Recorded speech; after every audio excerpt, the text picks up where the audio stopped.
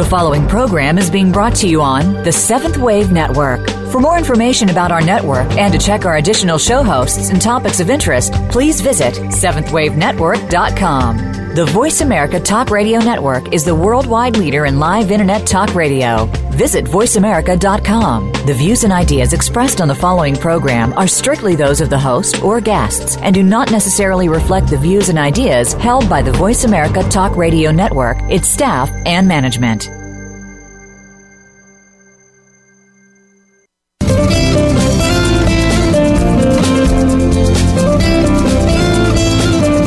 Have you ever stopped to think that the best and worst place to live is in your mind? Think about it. We can create our own destiny or our own downfall.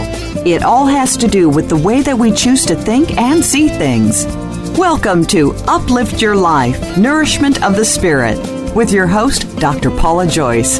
Dr. Paula is here with her guest experts to show you just how to change that negative way of thinking and see your world in a positive light. Now, here is Dr. Paula. Welcome to Uplift Your Life, Nourishment of the Spirit. I'm your host, Dr. Paula, the Life Doctor, and I'm grateful to be here with and for you today. You are all part of a global community with fellow listeners in literally every corner of the world. Thank you for being here with and for me and for continuing to spread the word to your friends, relatives, and colleagues. A special note of gratitude goes to the 20,000 people in 1,000 regions across the globe who listened to our show in the first 3 months of this year, and specifically to our listeners around the world in Singapore, Germany, and Ireland, and in the states of Rhode Island, Utah, and Nevada. Welcome, and thank you all for your continuing support. Because you keep tuning in and listening, Uplift Your Life, Nourishment of the Spirit is a top-ranked show here on the Voice America Talk Radio Network, the oldest and most widely listened to online talk radio network. Thank you for listening and making this show success possible. And now for your tip for the week from my ebook, 33 Tips for Self-Empowerment. I wrote this book because when you are self-empowered, you are connected to your limitless higher self, your soul. As you learn to hear the still, small voice within over the loud voices of others, you will begin to feel at peace. Because your limitless higher self has direct access to the divine, it is through this connection that miracles occur, like unexpected healing, healthy relationships, and wealth. So please use these tips. My tip for this week is in honor of our topic today. Ask yourself, do I want this? This is a good question to ask when you're allowing yourself to experience life at a deeper level. Sometimes we get caught in thinking we want what other people have or what others want us to have. This question will help you discover what your true desires are. This is a question about things, people, experiences, even feelings and thoughts. Getting clarity on what you really want will help you develop into the person you want to be and find the peace, joy, meaning, and blessings that have eluded you so far. My last workshop was very well received, and I was grateful to be able to share the information that I have spent decades learning and implementing in my life. It's one thing to know information. It's quite another to help people use the information in ways that will better their lives. As we were leaving, one participant who has come to my last 3 workshops mentioned that she drives 2 hours each way for my hour-and-a-half workshop. You have to be really committed to your own growth to do that, and also know that it's worth your time and energy. I applaud her on her dedication to her own development, and I'm grateful she chooses to keep coming to my workshops. My next one will help her and others continue the journey of living the life they really want. This one is connecting with your soul, moving beyond guilt, shame, and blame. Fear is the absence of love. The two cannot coexist in the same moment. Self-blame, shame, and guilt are all aspects of fear. Each of us can choose to stop creating our own hell and start living in joy. It's an internal feeling that is not determined by external circumstances.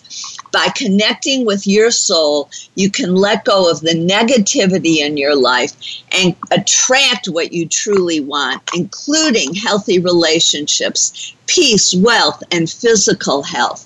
In this workshop, you will learn how fear shows up as anger, guilt, shame, blame, self-criticism, and resentment, and begin letting go of these and other harmful thoughts and emotions. See every experience as a blessing. Learn how thoughts and emotions affect aging, DNA, and memory. Learn a 5-minute simple daily technique to increase IQ and emotional well-being. Gain new energy by releasing negativity. Learn strategies to use on your own and leave feeling lighter, happier, and at peace.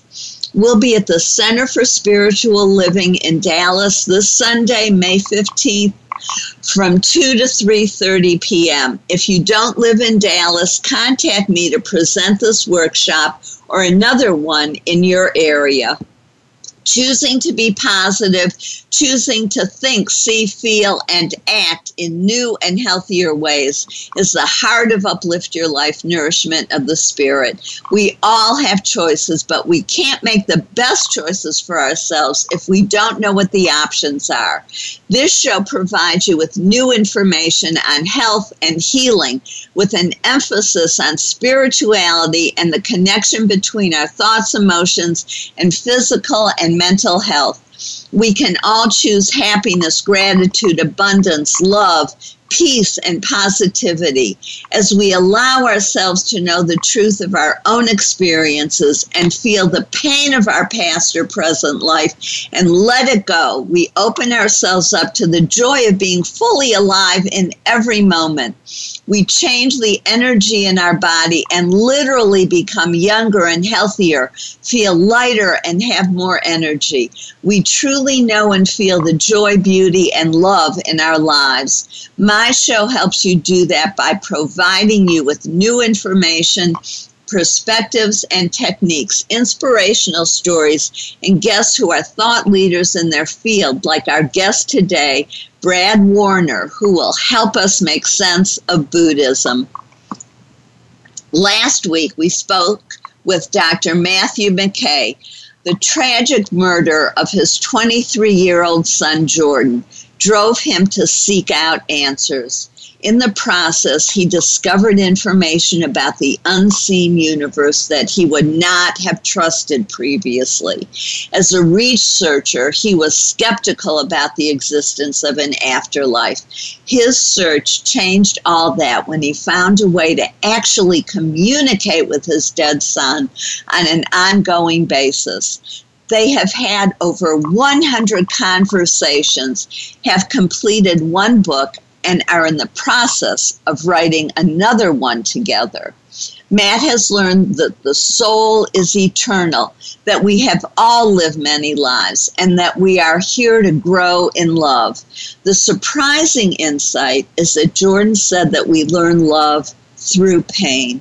Since we are all one, as we grow in love, we add to the love in the universe. Thus, as we create more love on earth, we add to the love in the heavenly planes. If you ever thought that you don't matter, this will change your mind. To learn more, including how you can communicate with your loved ones who have passed on, listen to last week's show by going to my website, paulajoyce.com, and click on radio show at the top of the navigation. You can hear this show or any others that you may have missed or want to listen to again. That's the beauty of having the shows on demand. You have easy access anytime, day or night, allowing you to listen when it fits your schedule or needs. My silver lining story today is about the flood that I woke up to in my kitchen yesterday morning. Well, that may be a little bit of an exaggeration, but there was definitely a puddle of water, and it was growing, and it had found its way into my living room. I pulled out the towels and tried to contain the damage while I waited for the plumber. They finally came, and since it was going to involve a lot of noise and several hours of work, I decided to run some errands. When I came home, I discovered my furniture in disarray. They had left a message that they couldn't find the leak and to contact them when I had another flood, which could be in 2 weeks or a year from now. Needless to say, I was not pleased with the prospect of putting everything back just to go through it all again. Immediately after I discovered this disturbing news, a friend called. I told him my frustrations and said, I'm really having trouble finding a silver lining here. He was sympathetic, and then I started shifting internally, and my thoughts started finding the silver linings. Well, maybe this relates to what I overheard as I was leaving the grocery store. A woman was telling the cashier that now everything is a blessing. She can go to work, she can feed herself, she can get out of bed. At the time I heard this, I thought, I need to share this with my listeners. But now I'm thinking, maybe it was a message for me. This woman had clearly just gone through a serious physical challenge. Whatever is happening in my home, it's nothing compared to what she went through. So yes, I do have a lot to be grateful for, including the friend who called it just the right moment. Some things you can't change. All you can do is accept them and find a way to make the best of the situation. As I was finding all that I had to be grateful for, which included the men who helped me make some order in my home, I realized that my dead uncle had been a plumber. So I asked for his help on the other side, along with my regular guides, to resolve this situation quickly and effectively. Within the hour, the water started collecting again, which in this case was a blessing. So now the plumbers are back.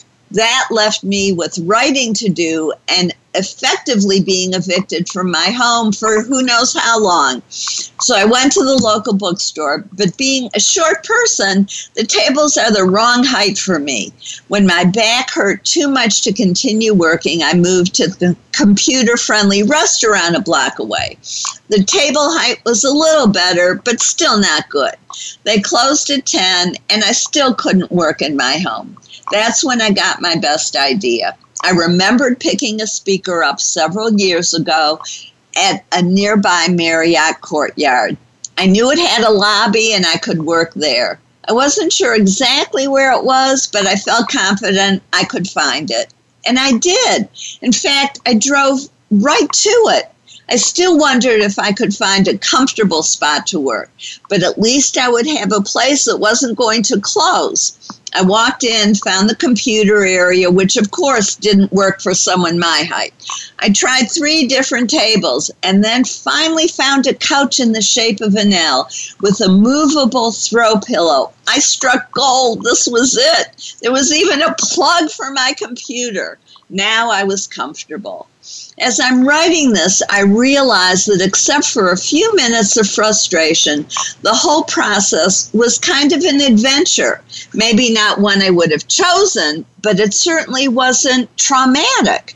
The kindness of numerous people along the way, coupled with a positive and healthy perspective, made it relatively easy. Had I gone into extended frustration or anger, I would have gotten my work done. I wouldn't have gotten my work done. Or maybe I would have, but not very well. I would have had a very unpleasant evening and probably would not have finished my work or slept well. I proved to myself that I am now in a place where I am in charge of how I respond, the quality of my experience, and ultimately my life.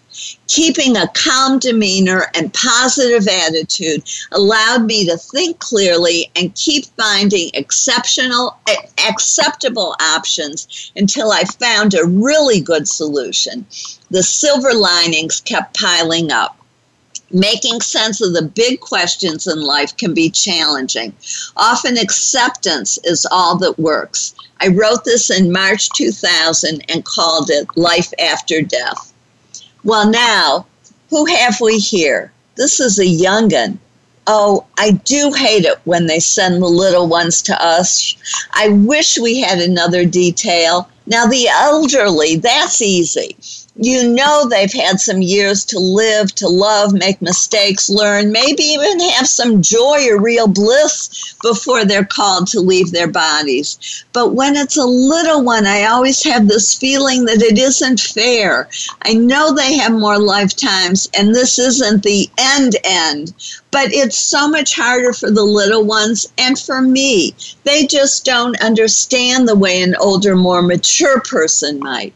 Okay, I know. Enough of my complaining. We have a job to do, so let's do it. I'm ready now. You start at the feet, I'll start at the head, and we'll work our way to the middle. She still doesn't know what happened, where she is, or even that she's dead. Do you think she was really meant to come back here this soon? She's so little and innocent. Look at this horrible hole in her body. We'll have to get her patched up. She doesn't want to wander around up here with that hole in her. I'll stop the bleeding. You talk to her. Get her kind of oriented. Maybe you could play that beautiful lullaby her mom used to sing to her. I'll fabricate the rocking chair and hold her. Maybe that will soothe her some. She really still needs her mom. What can two old fogies like us have to offer her? She was so loved in that family. They must be in sheer agony. Maybe we can send an image of her down there to hug them and comfort them. The whole situation is so hard to understand. Okay, I'll bathe her now and massage her tender feet. That'll comfort her some.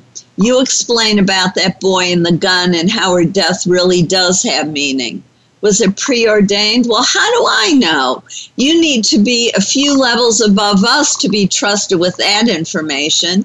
I don't think I want to know. It's too complex. My mind just folds in on itself when I try to understand these things. Why would anyone want this little girl to die? There would have to be other, better ways to learn. This is too harsh, too cruel. Would our God really want this? Yeah, I know. But can't you do better than that old Buddhist story about the farmer and his son who every time something happened would say, it could be good or it could be bad. We'll see.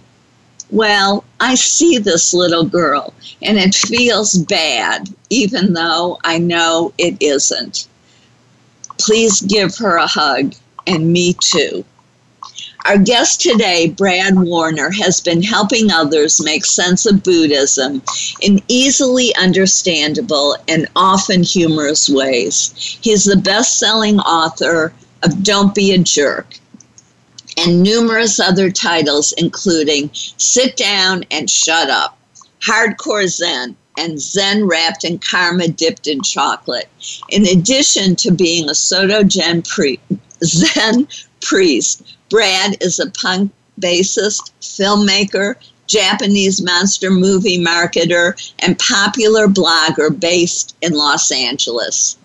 You are listening to Uplift Your Life, Nourishment of the Spirit.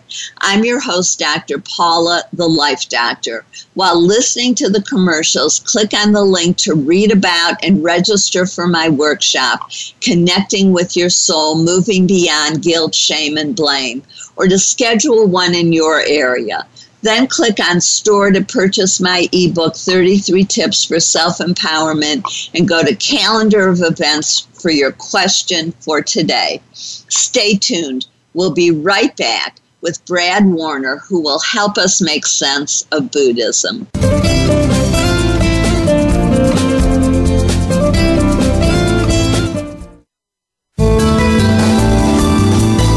The Voice America 7th Wave Channel. Seek greater awareness. Be the best that you can be. Dr. Paula invites you to meet with her for a one-of-a-kind breakthrough coaching session. Dissolve hidden barriers to your goals, solve your most challenging problems, and unleash your inner power. Visit paulajoyce.com or call Dr. Paula, the Life Doctor, at 214-208-3533 to find out more and to schedule your free consultation. Whether it's individual or group, business or personal, attain success with ease. Mention that you heard this on Uplift Your Life and receive 10% off your first service. Call 214-208-3533 or visit paulajoyce.com today. Time for a fresh perspective. From leadership development to team building and re-imaging your mission, Dr. Paula has game-changing speeches and presentations crafted just for you. She has helped leading experts solve their key challenges and can help you too, while reducing stress and increasing your profitability. With Dr. Paula, you will find common ground and innovative solutions. Start now with a free consultation. Call Dr. Paula, the Life Doctor, today at 214-208-3533 or visit paulajoyce.com. This is the Voice America 7th Wave Channel.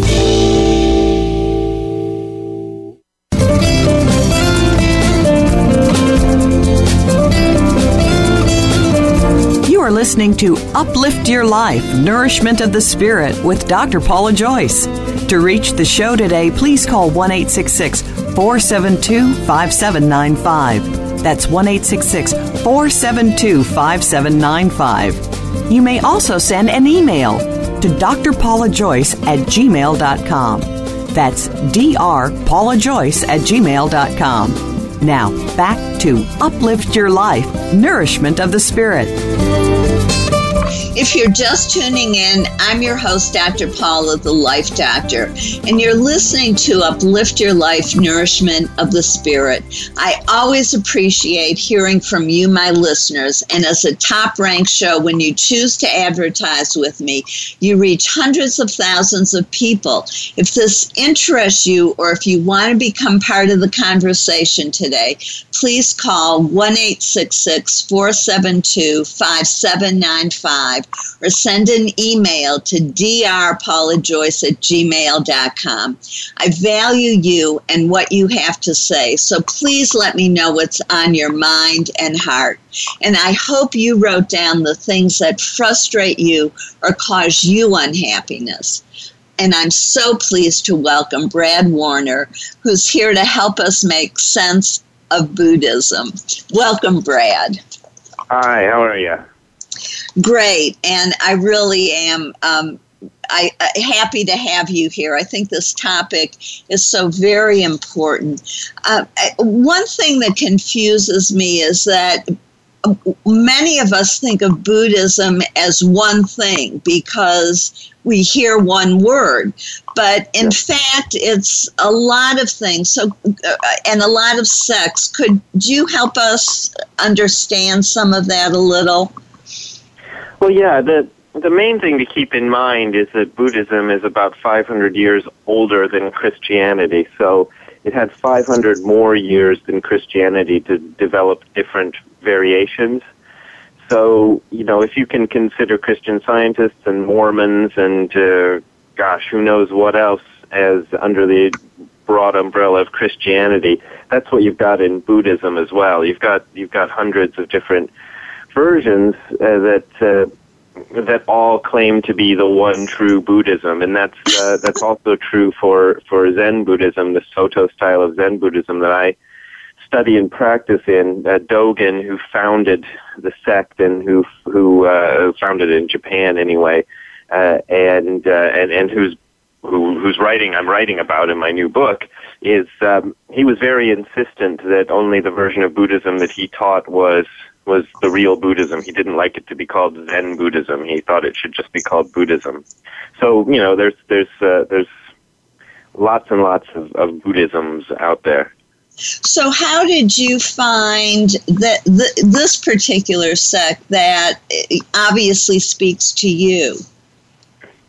I guess I found it by accident. I was a punk rock bass player, as you said in the introduction, in Akron, Ohio in the early 80s, and I was a student at Kent State University and took a class called Zen Buddhism, which I mainly took because I thought it would be easy, and it really changed my life. And the teacher there was a guy named Tim McCarthy, and he was about 10 years older than me, so there wasn't that big age gap, and it was more his personality and his take on the thing that made me interested in it and made me kind of able to overcome the sort of difficulties and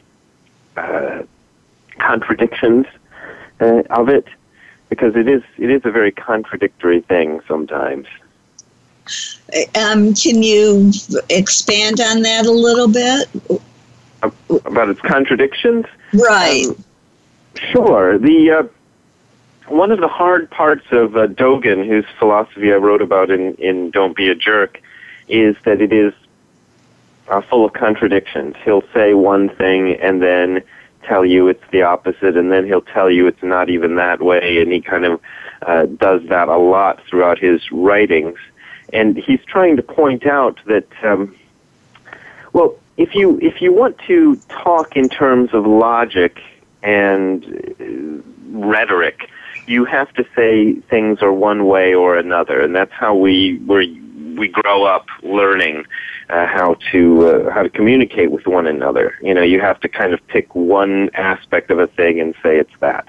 But the problem is things are never one way or another in real life. Things are always contradictory, and life itself is contradictory. It doesn't fit with our rules of logic.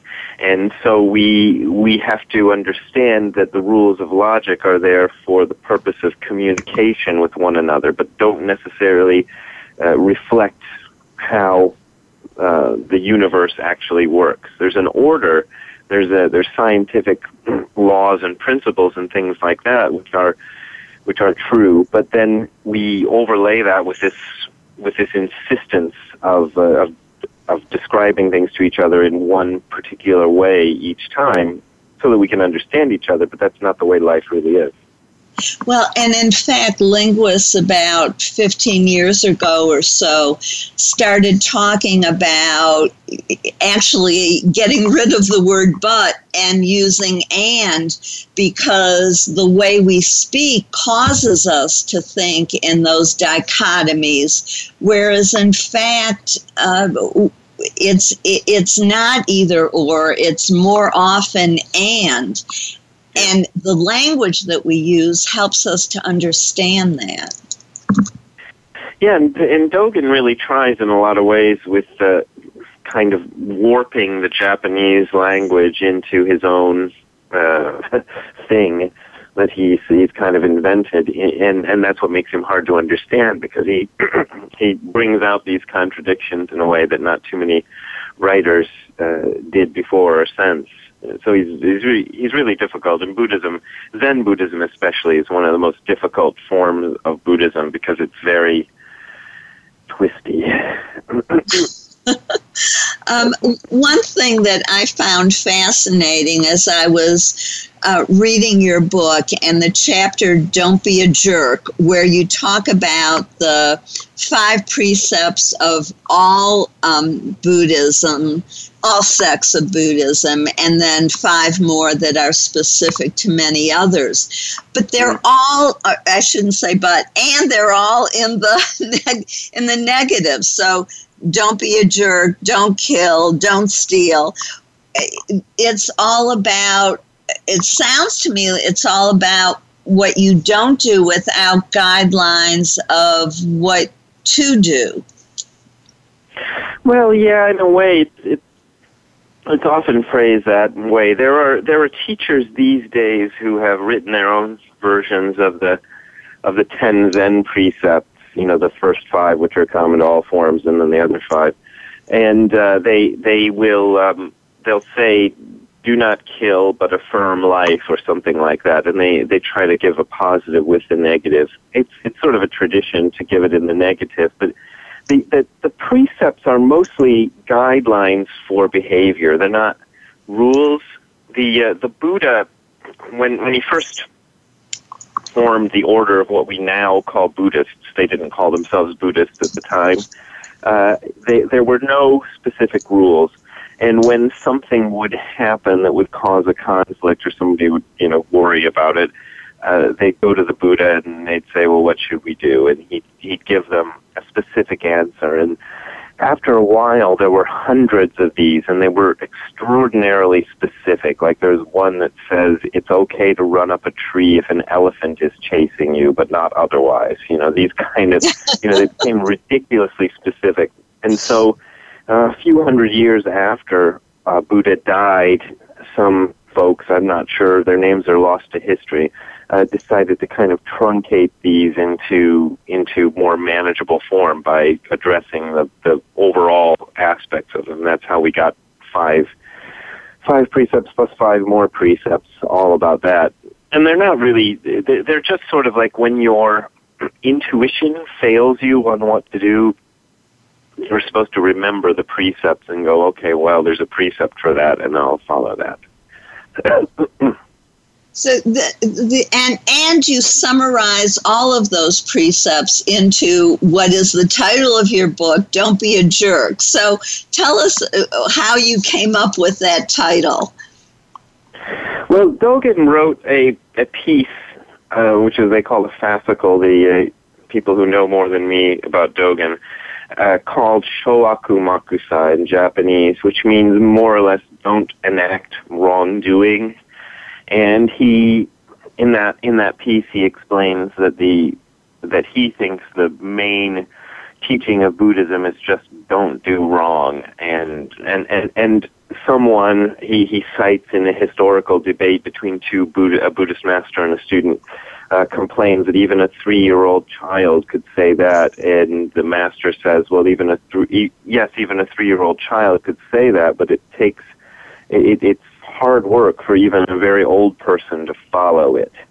So it's a very basic thing.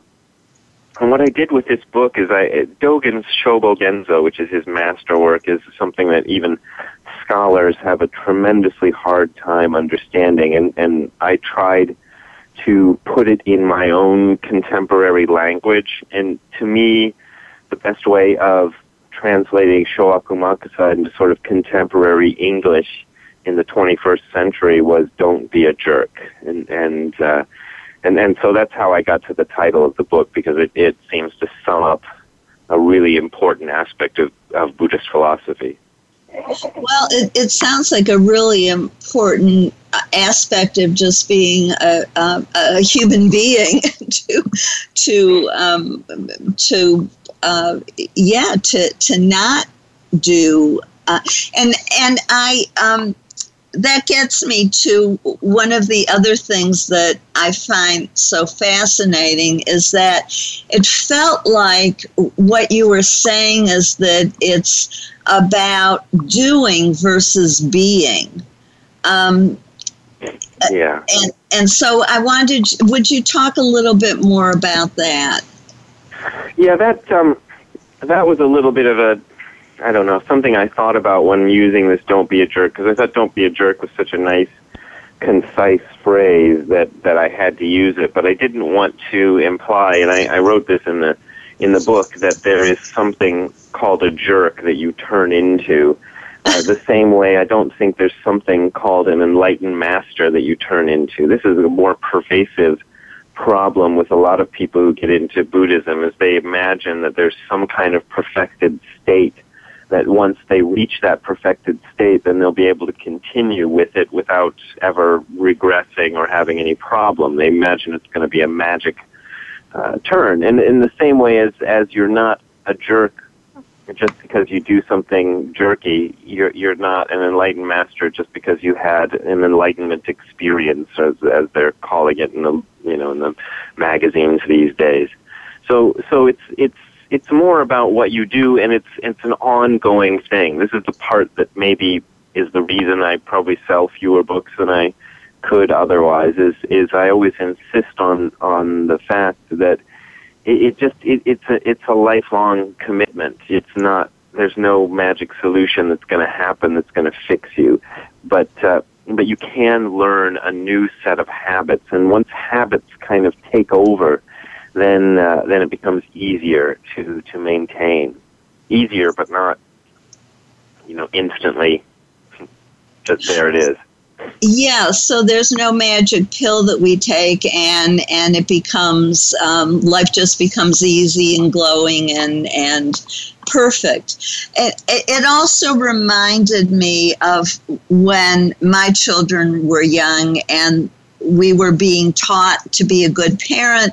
We were supposed to use the language when correcting our children that didn't talk about them, but talked about the behavior. So, that's a negative, or that's not a good or appropriate thing to do, but it's not that you're a bad person. It's that behavior needs to be extinguished. Yeah, hate the sinner, not the sin, as the Christians say. I think it's okay as long as you're understood. People sometimes have trouble with Dogen because he's very forthright, but once you understand what he's saying, it becomes a little easier. He's not kind of telling you you're a bad person, but he's also not kind of letting his readers off the hook very easily, which is another thing that makes him difficult. He's a little prickly. Well, if one wants to continue to grow and evolve, then we need to be willing to look at all aspects of ourselves, which is probably the hardest thing to do because we defend against, we feel badly enough already about ourselves that it's hard to then be self-aware and really look realistically at our own behavior and look at what we're doing that's creating negativity in our lives. It's always hard to do that and come to terms with it. The type of meditation that we do is this thing called shikantaza, which is completely undirected. There's no goal to it. Nobody kind of talks you through it, or there's no guidance or anything like that. You just sit silently with yourself. And this can be really difficult for a lot of people, but it's also a very good way to sort of face yourself. The first few sessions you do of it, maybe even in months or years, you won't really often get a lot of understanding of what it is, but once you do start to gain the understanding that you gain for yourself is deeper than what you'd gain if somebody told you what to do. So that's, this kind of observation of yourself can be, it can be a little scary at times because you start to realize that you're not what you thought you were or what everybody told you were. And the good thing is that if we can learn to do it without criticizing ourselves or seeing whatever it is that's come up as some horrible deficit about ourselves, but as just something that, now that I recognize that, I can do something about it and become more of who I want to be. I'm sorry, go ahead. I tell people often that when they're meditating, people when they're meditating often judge their meditation, and mostly they judge it harshly. They go, I'm not doing it right, I'm not doing it. And they'll tell themselves over and over that, and then they'll use that as an excuse to just stop. The problem is those thoughts that you have of judgment, of I'm not doing it right, those are no better than any other random thought that's going through your head while you're meditating. It's just another thing that's happening. And it's really hard to start to view your own self-criticism that way, because you just go, oh, it's just another thought in my head. Beautiful. And this is a perfect time for us to take a break, and when we come back, we'll talk more. I'm your host, Dr. Paula, the Life Doctor, and you're listening to Uplift Your Life, Nourishment of the Spirit. While you're listening to the commercials, click on the link to sign up for my newsletter. You'll receive the free chapter on my ultimate creative problem-solving process from my best-selling book, which will help you release hidden fears and blockages to hearing your soul, your true self, your inner wisdom that Brad is talking about here, that comes up in the meditations process that he's talking about. And the process that I use also helps you get to that and heal at deeper levels and getting what you truly want in life. This process came to me in that space that Robert Moss talked about between sleeping and waking. It continues to be a gift that helps my clients heal more profoundly and at a more rapid rate than would normally be expected. Now on your paper, write down what you're going to do to change your frustration or unhappiness. Stay tuned. We'll be right back with Brad Warner, who's helping us make sense of Buddhism.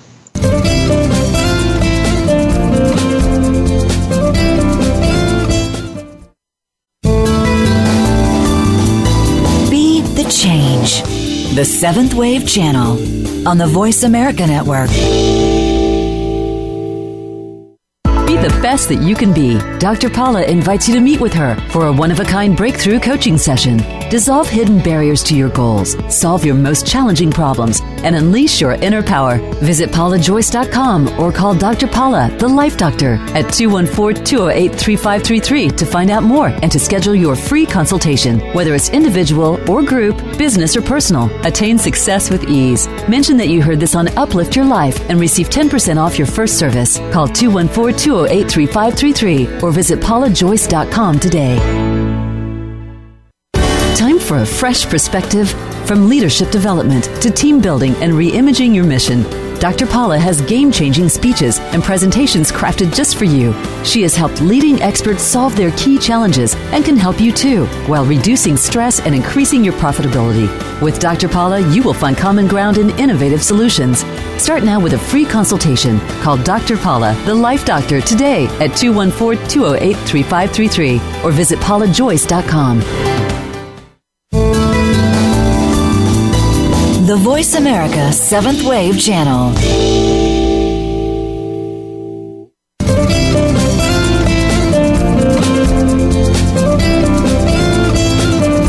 You are listening to Uplift Your Life, Nourishment of the Spirit with Dr. Paula Joyce. To reach the show today, please call 1-866-472-5795. That's 1-866-472-5795. You may also send an email to drpaulajoyce@gmail.com. That's drpaulajoyce@gmail.com. Now, back to Uplift Your Life, Nourishment of the Spirit. And welcome back. If you're just tuning in, I'm your host, Dr. Paula, the Life Doctor, and you're listening to Uplift Your Life, Nourishment of the Spirit. I hope you wrote down what you're going to do to change your frustration or unhappiness. And I'm so glad we're here with Brad Warner, who's helping us make sense of Buddhism and talking about his new book, Don't Be a Jerk. Also, he can be reached at hardcorezen.info. That website is hardcorezen.info. Brad, welcome back. Thank you. I am loving this conversation, and some of the 5 precepts that you talked about, or I should say the 10 precepts, one of which was don't criticize others. Would you talk with us a little bit about that? Sure, that's always a tough one because for example, if you look in the writings of Dogen, sorry to keep bringing him back up, but he seems very critical. He seems very critical of others people. He's quite strongly critical of certain other Buddhist teachers and of certain aspects of what have been incorporated into Buddhism that he doesn't think belong there and things like that. So he's a pretty critical person. And yet one of the precepts he gave to all of his students and he took on himself was this idea of don't criticize others. So it's not a sort of blind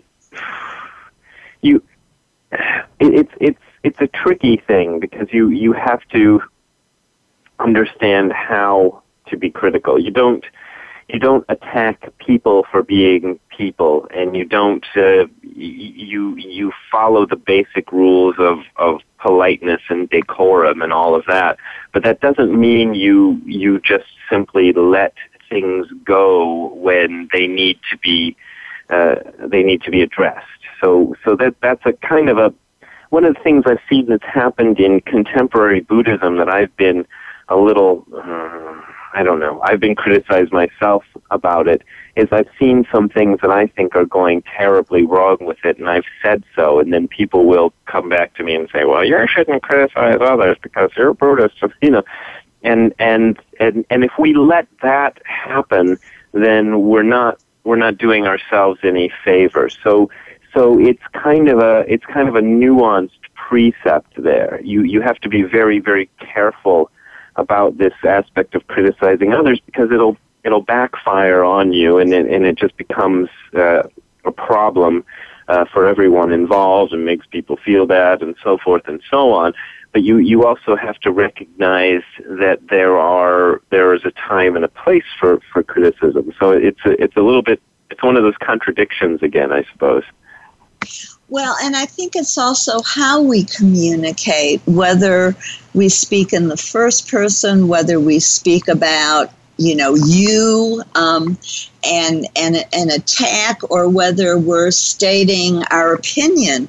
And I think there's a term that I really dislike that's constructive criticism. To me, it's an oxymoron. There's a way to state one's opinion. There's a way to help teach. If our goal is positive change and learning, criticism shuts people down.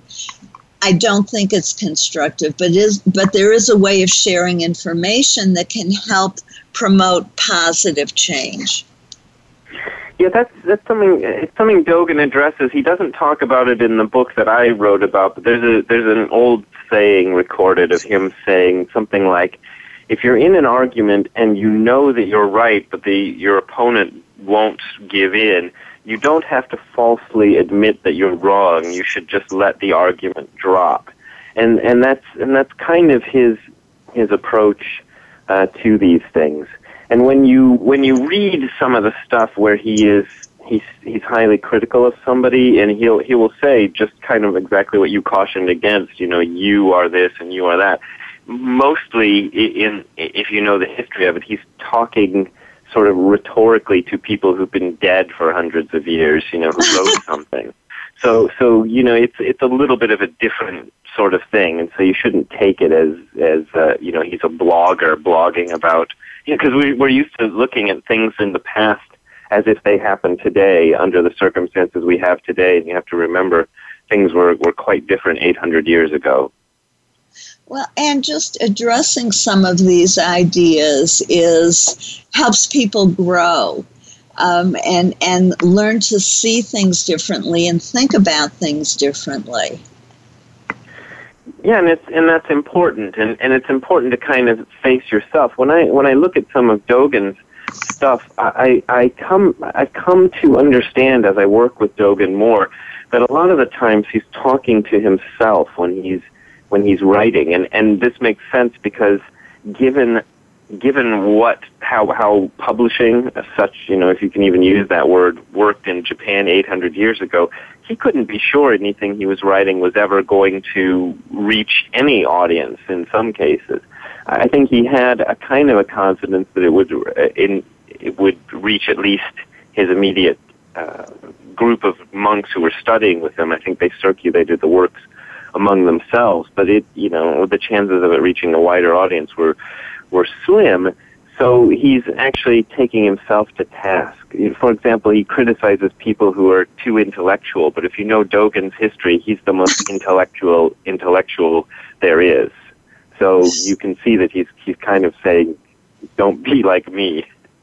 And maybe he's teaching what he's trying to learn, as so many of us do. And I love that. I'm glad you gave us a time frame, because also he was considered the first feminist in Buddhism.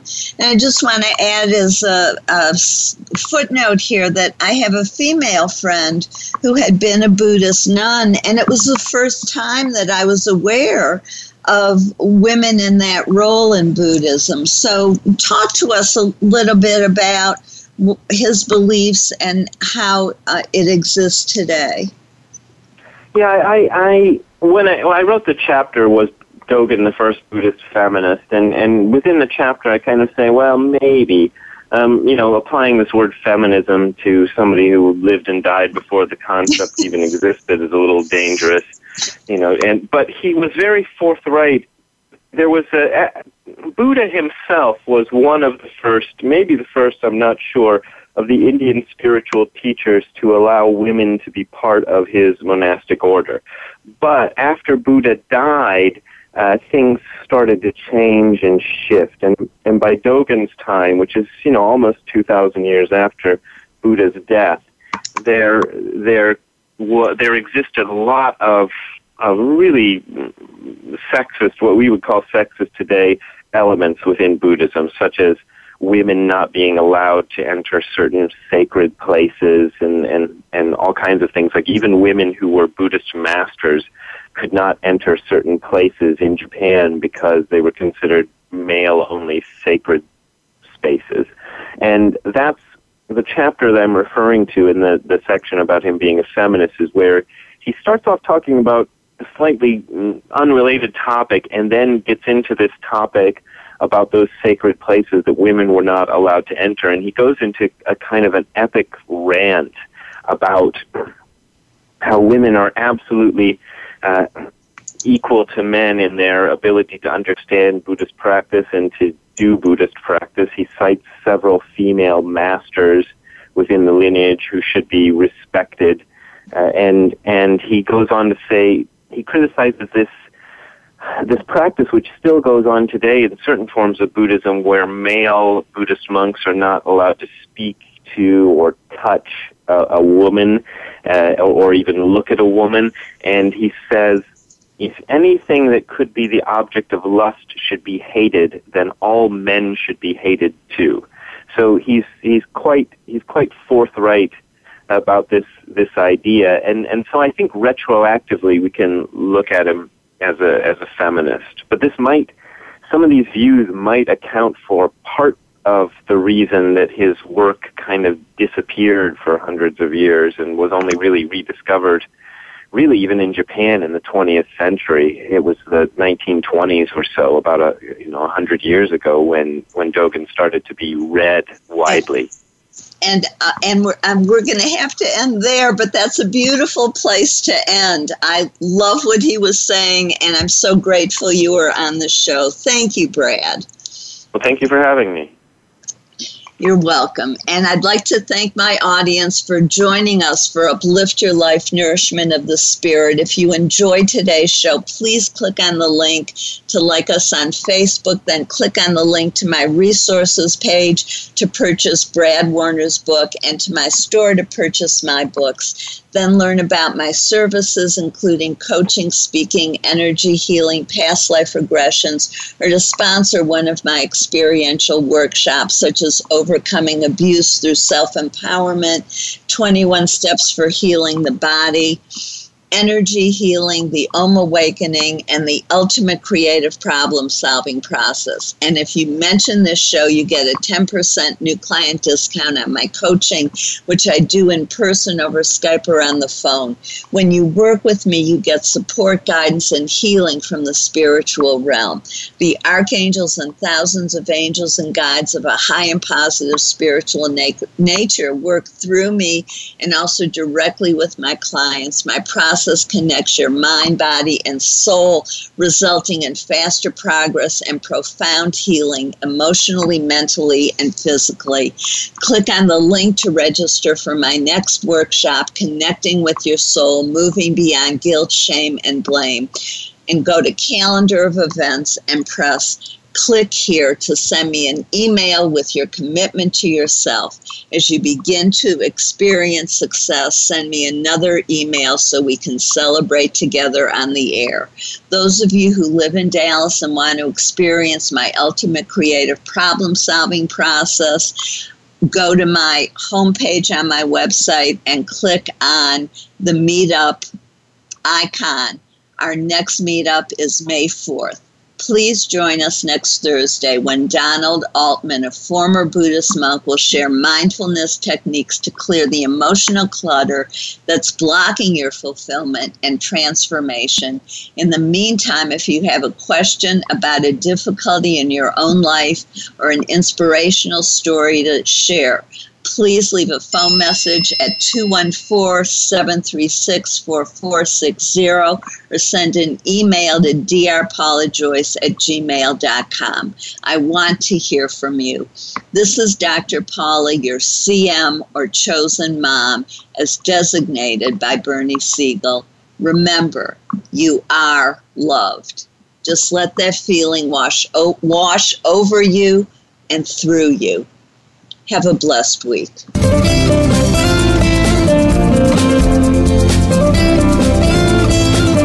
Thank you for tuning in to Uplift Your Life, Nourishment of the Spirit. Please join Dr. Paula Joyce and her guest experts next Thursday at 8 a.m. Pacific Time, 11 a.m. Eastern Time on the Voice America 7th Wave channel. Until then, have a positive week.